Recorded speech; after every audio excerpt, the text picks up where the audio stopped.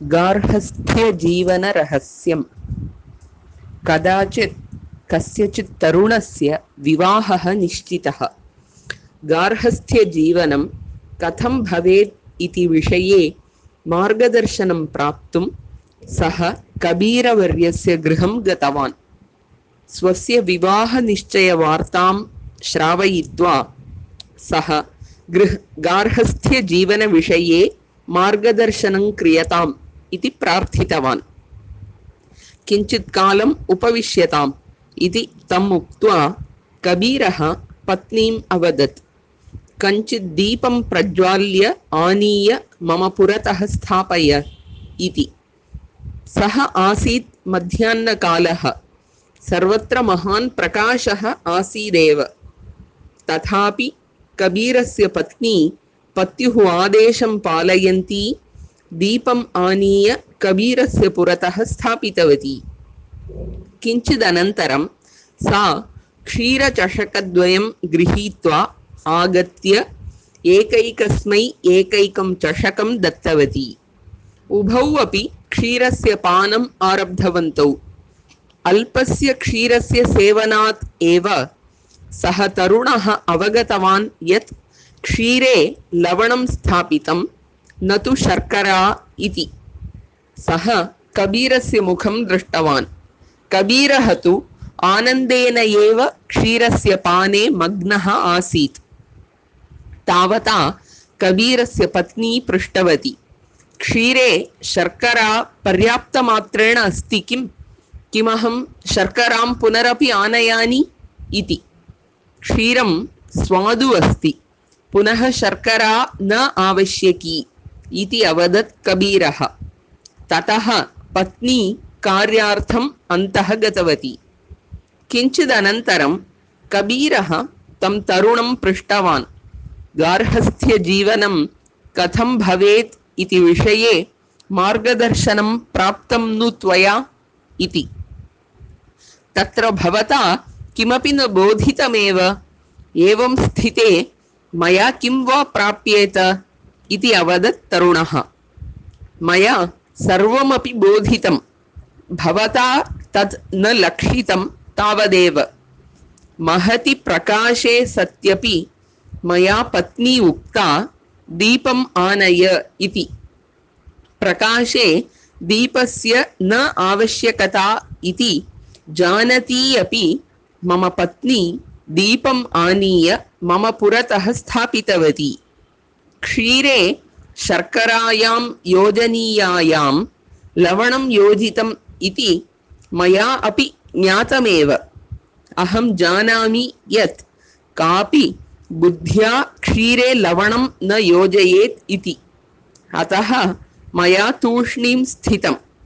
एवम् आवाम् अन्यस्य प्रमादान् सहावहे।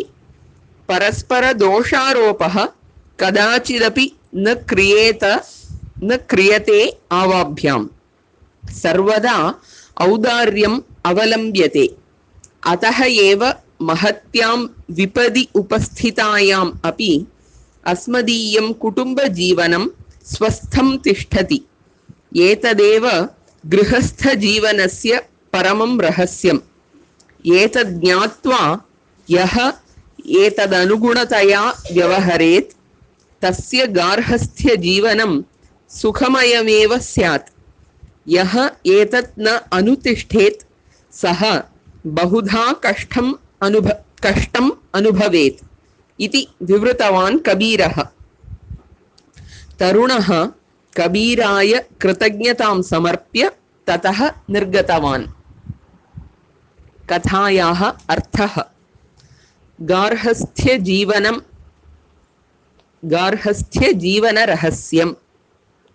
गृहस्थजीवनस्य रहस्यम्। कदाचित् कस्यचित् तरुणस्य विवाहः निश्चितः। तरुणः इति युवकः। कस्यचित् युवकस्य विवाहः निश्चितः। गार्हस्थ्यजीवनं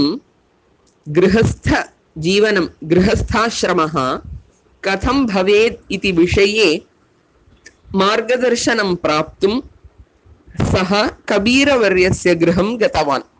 कबीरदासः इति अस्ति, तस्य गृहं गतवान् एषः युवकः। स्वस्य विवाहनिश्चयवार्तां श्रावयित्वा उक्त्वा सः गार्हस्थ्यजीवनविषये मार्गदर्शनं क्रियताम् इति प्रार्थितवान्। किञ्चित् कालम् उपविश्यताम् इति तम् उक्त्वा कबीरः पत्नीम् अवदत्। आगतं युवकं किञ्चित् उपविशतु इति उक्त्वा कबीरदासः स्वपत्नीं वदति स्म, कञ्चित् दीपं प्रज्वाल्य आनीय मम पुरतः स्थापय इति। एकं तैलदीपं प्रज्वाल्य अत्र आनीय स्थापयतु मम पुरतः इति। सः आसीत् मध्याह्नकालः। सर्वत्र महान् प्रकाशः आसीदेव। तथापि कबीरस्य पत्नी पत्युः आदेशं पालयन्ती दीपम् आनीय कबीरस्य पुरतः स्थापितवती। किञ्चिदनन्तरं सा क्षीरचषकद्वयं गृहीत्वा आगत्य एकैकं चषकं दत्तवती।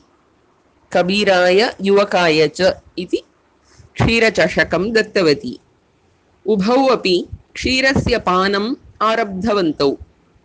अल्पस्य क्षीरस्य सेवनात् एव किञ्चित् तद् पीत्वा एव सः तरुणः अवगतवान् यत् क्षीरे लवणं स्थापितं न तु शर्करा इति।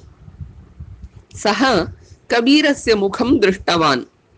कबीरः तु आनन्देन एव क्षीरस्य पाने मग्नः आसीत्। कबीरदासः आनन्देन तद् क्षीरं पिबति इति लक्षितवान् एषः तरुणः। तावता कबीरस्य पत्नी पृष्टवती, क्षीरे शर्करा पर्याप्तमात्रेण अस्ति किम्? किमहं शर्करां पुनरपि आनयानि इति। इतोपि शर्कराम् आनयामि वा इति पृष्टवती। क्षीरं स्वादु अस्ति, रुचिकरम् अस्ति, पुनः शर्करा न आवश्यकी इति अवदत् कबीरः। ततः पत्नी कार्यार्थम् अन्तः गतवती।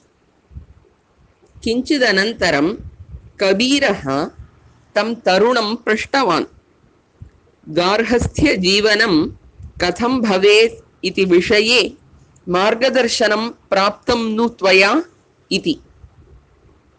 तत्र भवता किमपि न बोधितमेव। एवं स्थिते मया किं वा प्राप्येत इति अवदत् तरुणः। भवान् किमपि मां न पाठितवान् एव, अहं किम् अवगच्छामि इति पृच्छति एषः तरुणः। मया सर्वमपि बोधितं, भवता तद् न लक्षितं तावदेव।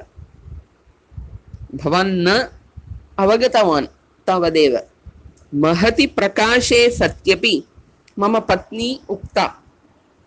अस्यां मध्याह्नवेलायाम् अपि अहम् एवं सूचितवान् मम पत्नीं दीपम् आनय इति। प्रकाशे दीपस्य न आवश्यकता इति जानती अपि मम पत्नी दीपम् आनीय मम पुरतः स्थापितवती। यद्यपि सा जानाति तथापि मम वाक्यम् अनुसृतवती। क्षीरे शर्करायां योजनीयायां लवणं योजितम् इति मया अपि ज्ञातमेव। अहं जानामि यत् कापि बुद्ध्या क्षीरे लवणं न योजयेत् इति। अतः किमपि कारणं स्यात् सा एवं कृतवती इत्यस्य। अतः मया तूष्णीं स्थितम्। एवम् आवाम् अन्यस्य प्रमादान् सहावहे। दोषाः सन्ति परस्परं, वयं मौनं दोषाणां सहनं कुर्मः। परस्पर दोषारोपः कदाचिदपि न क्रियते आवाभ्याम्। भवान् दोषं कृतवान्, भवती दोषं कृतवती इति कलहं वा वयं कदापि न कुर्मः। सर्वदा औदार्यम् अवलम्ब्यते। अस्तु, किमपि कारणं स्यात् इति परस्परम् अन्यस्य विषये वयं चिन्तयामः। अतः एव महत्यां विपदि उपस्थितायाम् अपि बहु किमपि कष्टं भवति चेदपि अस्मदीयं कुटुम्बजीवनं स्वस्थं तिष्ठति। अस्माकं कुटुम्बे तु कदापि अनावश्यकवातावरणं न भवति। एतदेव गृहस्थजीवनस्य परमं रहस्यम्। एतद् ज्ञात्वा यः एतदनुगुणतया व्यवहरेत् तस्य गार्हस्थ्यजीवनं सुखमयमेव स्यात्। यः एतत् न अनुतिष्ठेत् सः बहुधा कष्टम् अनुभवेत्। एवं परस्परम् अवगमनं प्राप्य यः जीवति सः तु सम्यक् एव गृहस्थजीवनं करोति सुखेन। तद् विना परस्परं कलहं कुर्वन्ति चेत् कष्टमेव अनुभोक्तव्यम् इति विवृतवान् कबीरः। तरुणः कबीराय कृतज्ञतां समर्प्य धन्यवादं समर्प्य ततः निर्गतवान्।